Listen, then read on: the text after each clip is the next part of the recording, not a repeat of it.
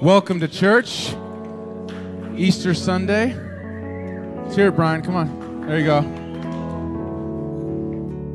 I hope you guys are doing well today. Good morning, latecomers. No, got the 11 o'clock service, and this is our third service this morning, so it's pretty exciting. And the guys who are preaching and the worship team getting better every time. So you guys we saved the best for last. Amen.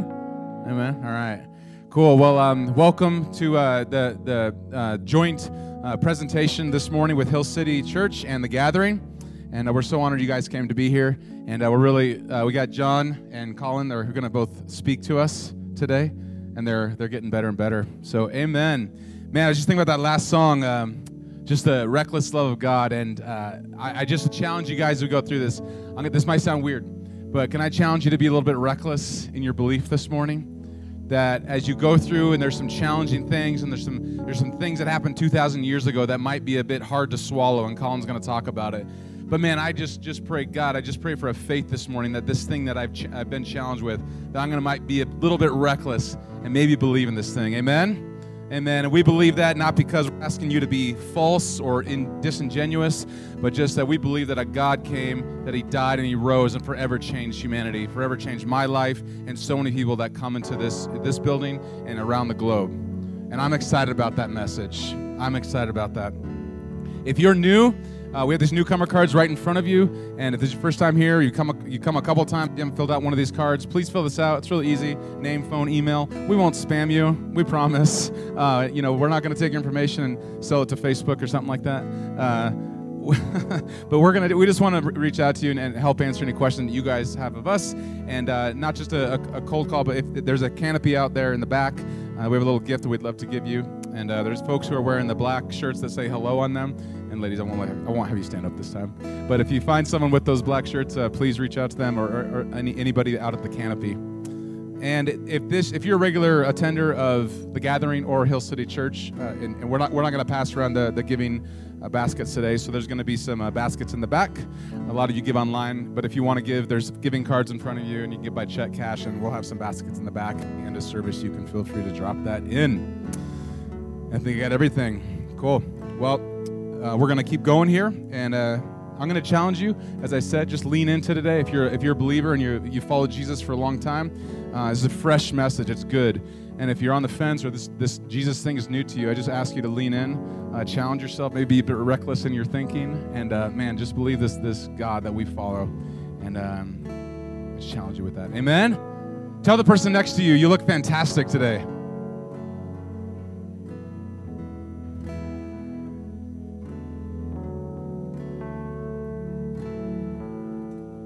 Amen. Amen. And there's a lot of you tuning in online too, so welcome to all our people who are tuning in literally from around the world who tune into our services. So welcome to those online, and happy Easter. I'm going to pray and we'll keep going. God, thank you for this morning, this special day in our faith that we get to celebrate the resurrected life of Jesus and how that just changed everything. And so, God, we prepare our mind, our soul, our heart, everything in us, God. We just challenge ourselves to be open to your message today, that it can actually change us even in this moment. So, God, we pray for roots that go down deep throughout the rest of the service. And we love you. We give this service to you, God, and we glorify you today and worship you. In Jesus' name, amen.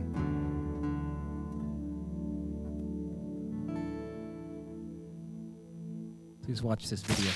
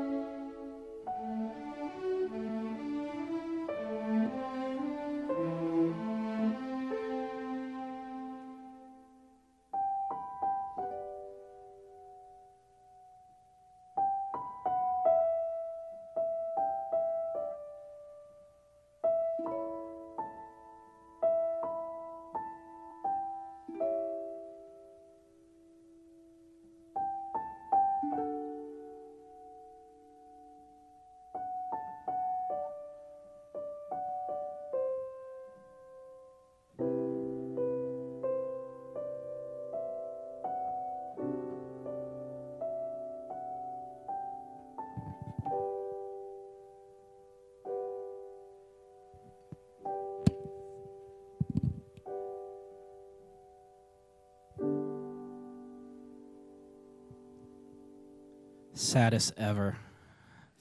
I know, some of you guys are in tears. This is my third time watching it. It still messes me up.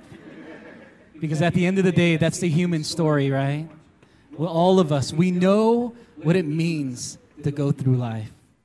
We know what it means to have that adventure book. How many of you guys have an adventure book or like a list of goals that we say, we're going to do this. We're going to do this, I swear. Yeah, me too. I was telling these guys the other day, it was a couple months back, I started going down every year, once a year, I'll look at my my goals, my life goals. I'm weird. I have life goals, I have 10-year goals, and I have 5-year goals, right? And then we have, I just do this stuff, all right? But I was just knocking out the goals, and I was reading all the goals that I did hit. I was like, oh, these are good things. Like, six-pack by my 40s was on that list, but obviously it's not going there yet, all right? But I was looking at goals that I had for my grandmother, and I started reading through these goals, and my grandma passed away several years ago, and I said, all these things I wish I could have done with her, right? It can no longer exist. It can no longer play out. See, today, Colin and I, we have the privilege of speaking to you on this Easter day. But what we're going to speak about is our story. Our story. Like this story, there's a lot of things we have been through, even this year. Some of you guys know what it means to go through infertility. Some of you guys know what it means to go through loss and be the only one holding that single balloon. I was like, that is the worst, right? It makes you so, like, you can feel it. And that's a human story. We have big dreams and aspirations of family, of travel, of achievement, going to Venezuela like these guys. Yet, like this clip, we also know when our dreams and our plans are deterred. We have detours and bumps and bruises and tears and joys. We know what it means. It makes me laugh every time they break the jar, right? I'm like, I know how that goes. We were going to do that. But then we had to break the jar because something had to happen. If it was a flat tire or one thing or another, right? It might have been even sickness. That was a real thing. And when I was thinking about sickness, I was like, I remember those moments of tears when we have to deal with sickness together, right? Life doesn't always go as planned. I know I'm speaking to a mixed group of people. Some of you guys you believe in Jesus. Some of you guys do not. Other you guys are on the fence. Is this thing real? If you're real, please show me. Please lead me. Please speak to my heart. And my hope is today is that you would be open to listen. That's it. Because we all need hope.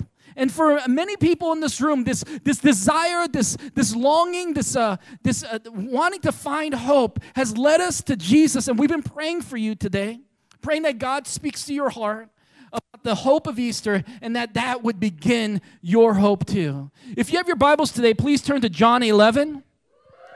All right. So we celebrate the Word of God around here because we believe the Word of God reveals Jesus and Jesus changes our lives. See, in John 11, 25 to 26, and they're going to put that up, it says, Jesus said to her, and he's saying to us today, that I am the resurrection and the life. The one who believes in me will live even though they die. And whoever lives by believing or trusting in me will never die. Do you believe this? He asked to her. And then he asked us, do you trust me? Do you trust me? I think that's the big question. See, everyone has a story. And for some of your stories, it's in a quest, right? And for some of your stories, you feel like it's a comedy. You're like, is my story a comedy, right? Or is it a rebirth, these moments of rebirth? Or some of us, we're in a time of our lives that we feel like our story is a tragedy. Some of us, you're like, I know how that feels, right? Some of us, we're at the intro. We know we're young. We're in our young 20s. Maybe you're 18 years old, and things are going good. Things are starting to come together. Some of you guys are at the end of your story, and you're like, oh, I've been through that. I know how that feels. And others of us, middle, hoping that the next page is coming soon. And listen, there are pages in our story that we wish we could rip out. Isn't that true? Just think about your life. Is there pages in your story that you wish you could rip out? Like if your life was a book, you wish you're like, oh, no, I don't want that in there. I remember that was tons of pain. I don't want to do that, right? You want to rip out, oh, I remember when I went through addiction. That was horrible, right? Oh, I remember when my third grade girlfriend broke up with me. Don't want to go through that again, right? You start ripping out these pages of your life. And then, oh, I don't want that either, right? It feels like we're ripping out all the middle pages. We want the beginning and we want the end. We're like, I know how the story started, but what happens when imagine with me if you ripped out all the pages of your story that you didn't like? What would your story even be about? Would you even understand it? Can you imagine reading Harry Potter, right? This is my son's collection. I said, I'm taking your books today, right? And this is what? The Deathly Hallows. No, this is Half-Blood Prince. And then if you don't know, it's Snape, all right? I gave it away, all right? But just imagine with me, you're like reading through this, you're like, oh, I don't like where Ron kisses Hermione. Harry should have got Hermione, right? That's what I always thought. Then I watched the movies. I'm not going to rip this out. Like my son, he would be like, what are you doing, Dad? But imagine ripping out those moments, the moments where Harry Potter's parents die. Right? The moments of Voldemort, the moments of tears. What if you ripped out all those pages? What would you have? It would not be a fun story even to tell. Would you even tell that story? What would you have left? What is story without all those moments of between, of struggle, of tension, the dark, the light, the mountaintops, the fears, the tears? Can you imagine for others of you who are not into Lord of the Rings, right? I was going to talk about Lord of the Rings more, and my wife Candace says, not everyone likes those nerd books, John. Right? It's just like, not everyone likes Lord of the Rings and Harry Potter and The Lion, the Witch, and the Wardrobe, which I really enjoy. So I said, well, all right, for others of you who enjoy Frozen, right? What if Anna and Elsa really did build a snowman, right? They built 20 snowmen. They built a snow fort as well. They had snowball fights. But that means, right, all of Arendelle was happily ever after, right? But that means there's no Olaf. Can you imagine Frozen without Olaf, right? There's no singing Let It Go because she's already let it go. Right? You don't need to go up to the mountains and let it go. She don't need to let it go because why let it go when you're best friends, right? And there's no Kristoff or Sven or Trolls singing love songs, which I could do without, right? You guys were like, what is that? What are you talking about? But that is a story without journey. And a story without journey never really makes sense because every story you read and every story you ask grandpa and grandma and people in your life, there's always a journey. And in the lows, we learn a lot, and it helps us climb to the highs, right? I don't know where you are in your story, but a story needs all of that. Just like your life. What if you, in your life, you were a character, But this story is not about you. Our story is a part of a greater story of God.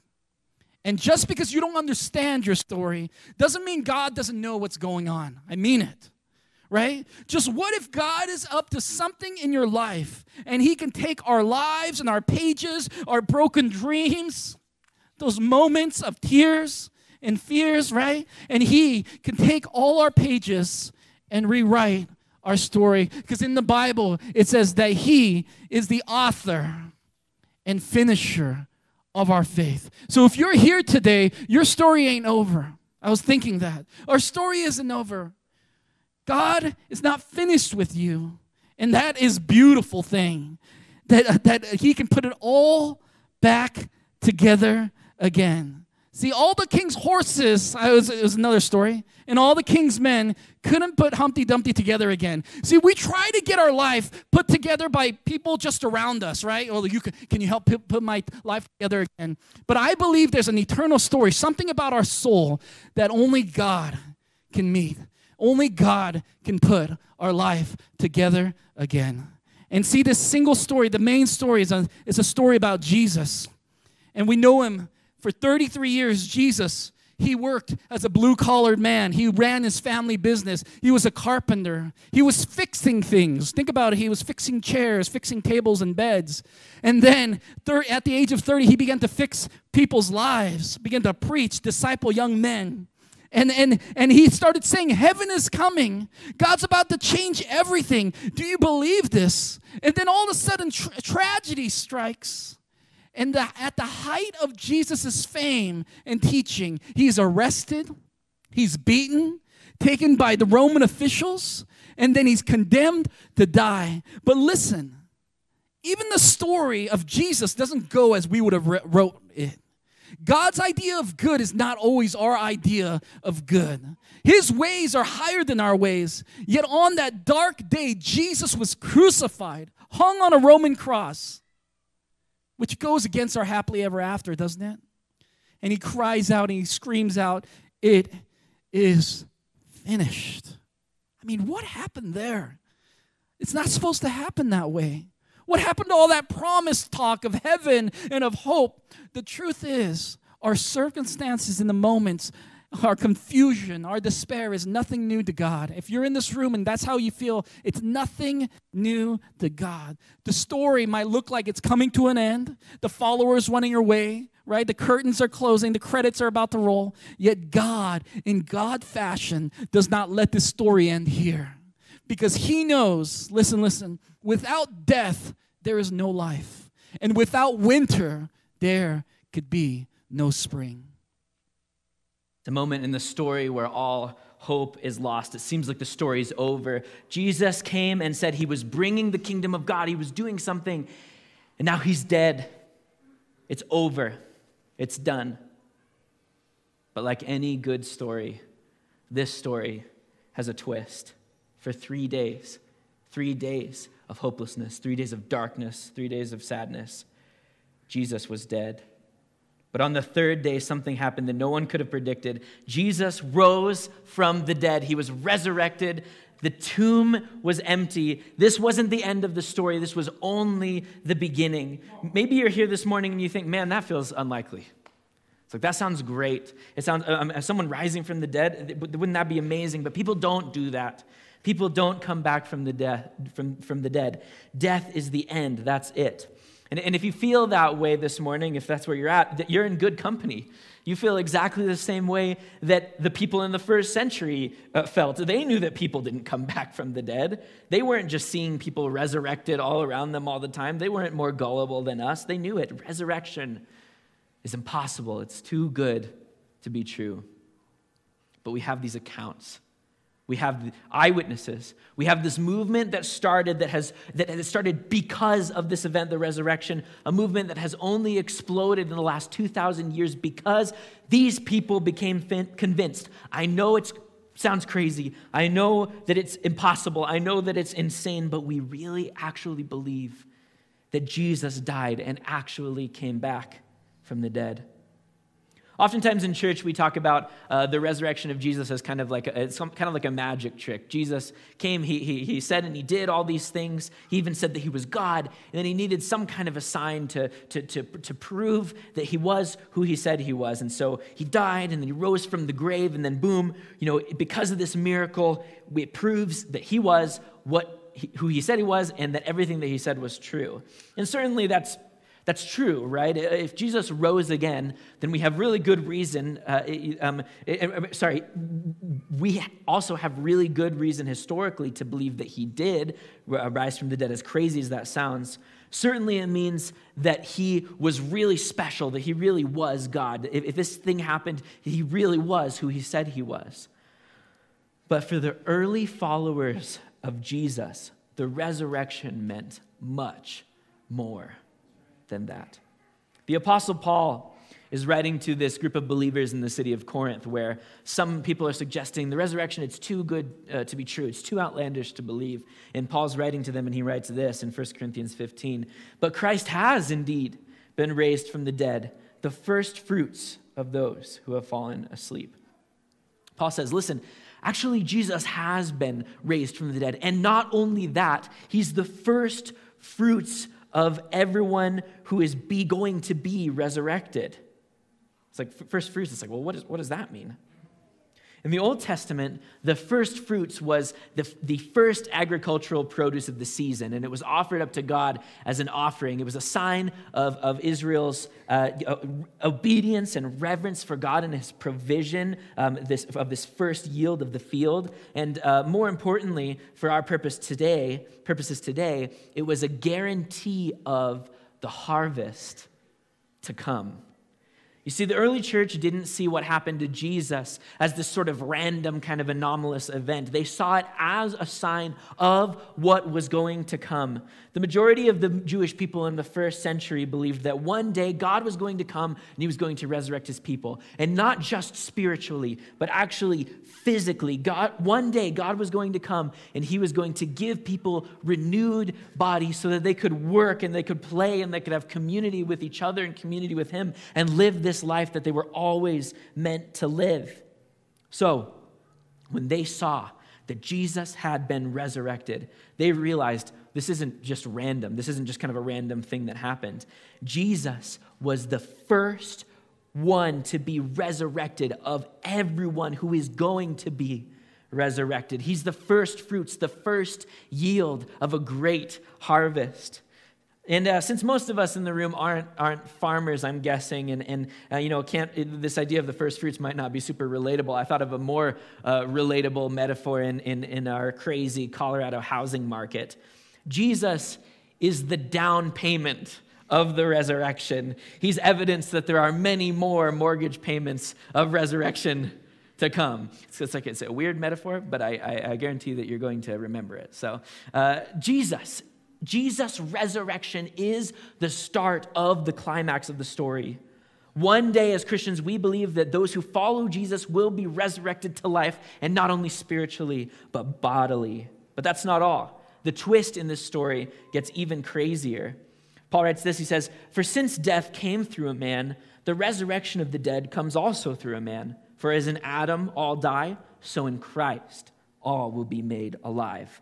But each in turn, Christ the first fruits, then when he comes, those who belong to him.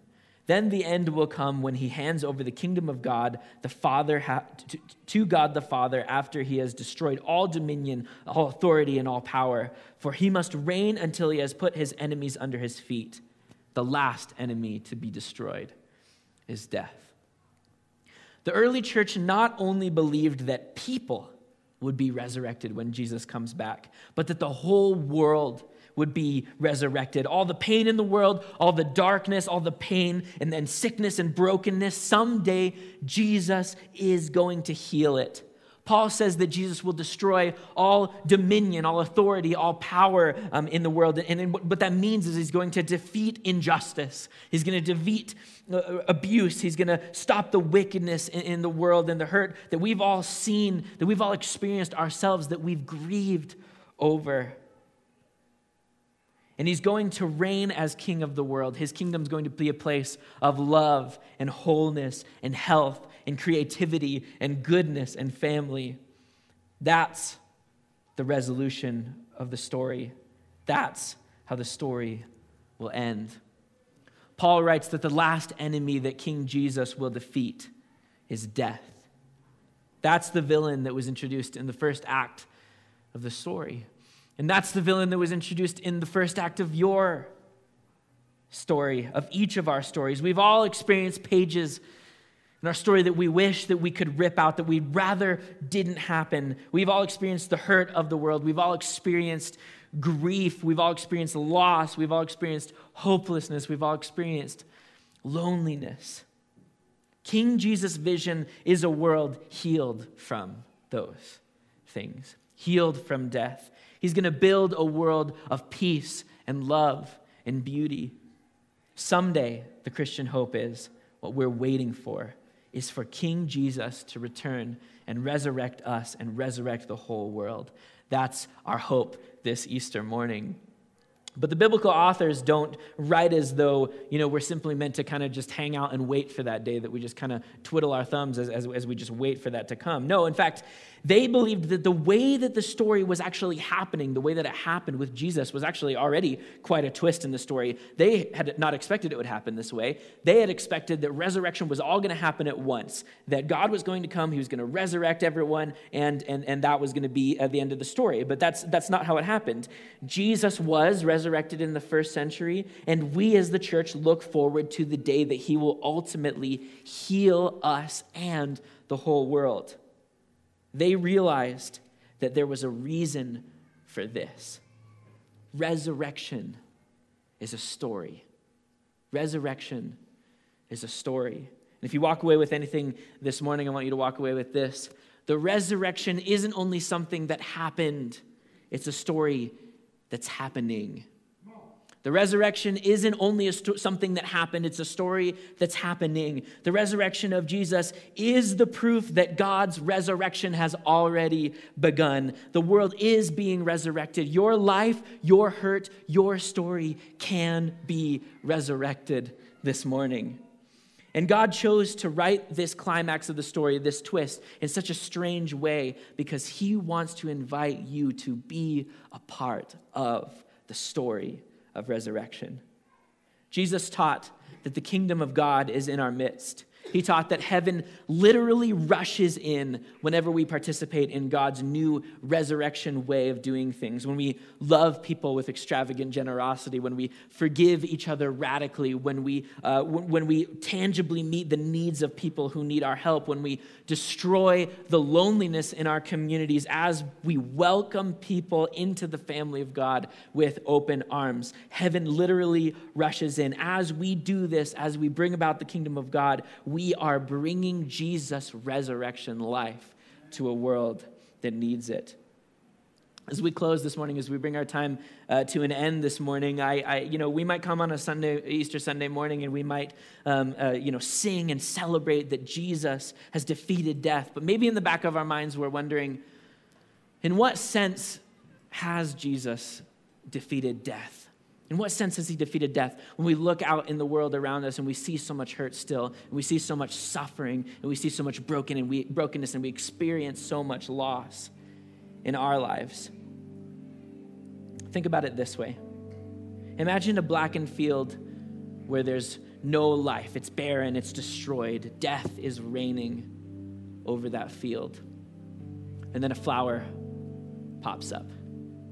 And then another flower pops up, and then another one, and another one, and another one, and another one, and flowers are appearing all throughout the field. Life is spreading. Resurrection is spreading.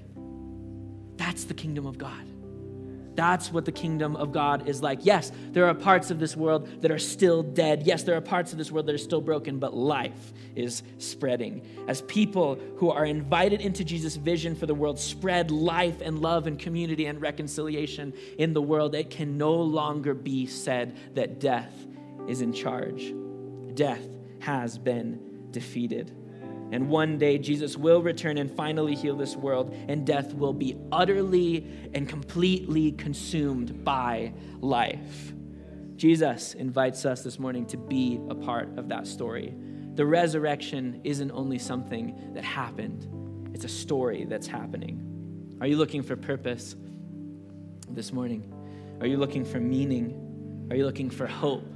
Are you looking for the twist in your story? Are you looking for that moment, that twist in the story when all of the bad pages, all of a sudden they actually mean something? Your life could be an amazing story, a story of resurrection. That's what Jesus is inviting each of us into today. He's inviting us to join in the story of resurrection, to find meaning and purpose in taking part of Jesus' story of healing in the world, in making this world look like Jesus' way of doing things. Maybe you're here this morning and you feel that need, and you feel that need to be a part of a story bigger than yourself, to find purpose and meaning. And we want to get you connected. Man, this is my story. I grew up, I was lonely, I was bullied, I was without hope, I was isolated, and I was just kind of drifting on, and I couldn't find a story to live for. And then this youth pastor came and he reached out to me and just invited me out to ice cream. And it's such a simple moment. But I look back at that moment when I was a kid, and I think, and I know that was the moment that changed the trajectory of my whole life. Because not only was I being invited into to kind of make some intellectual claims, I believe this, but I was invited into a family. I was invited into a community of people who said, we're living out this story. We're living out this resurrection story. And I want to invite you, if you haven't experienced that moment yet of connection, to lean into this community. We've got connection cards in the back of your chairs. And if you bring them to the tent outside, we want to get you in a family. We want to get you in a life group. We want to connect with you. We want to see you connected with the family of God. And if you're here this morning and you are part of the family of God, you can create that moment for the people around you. You can create moments, pockets of heaven, moments of Jesus' resurrection in your world, in our workplaces. So may we, this morning as we go into our weeks, may we join in this resurrection story. May we find that our bad pages find meaning in this story. And may we find that resurrection isn't only something that happened, it's a story that's happening. Let's pray. Jesus, we love your story. Jesus, we love you. We love who you are. And we love that you haven't given up on humanity, as John said. You haven't given up on us. That your love is reckless, God.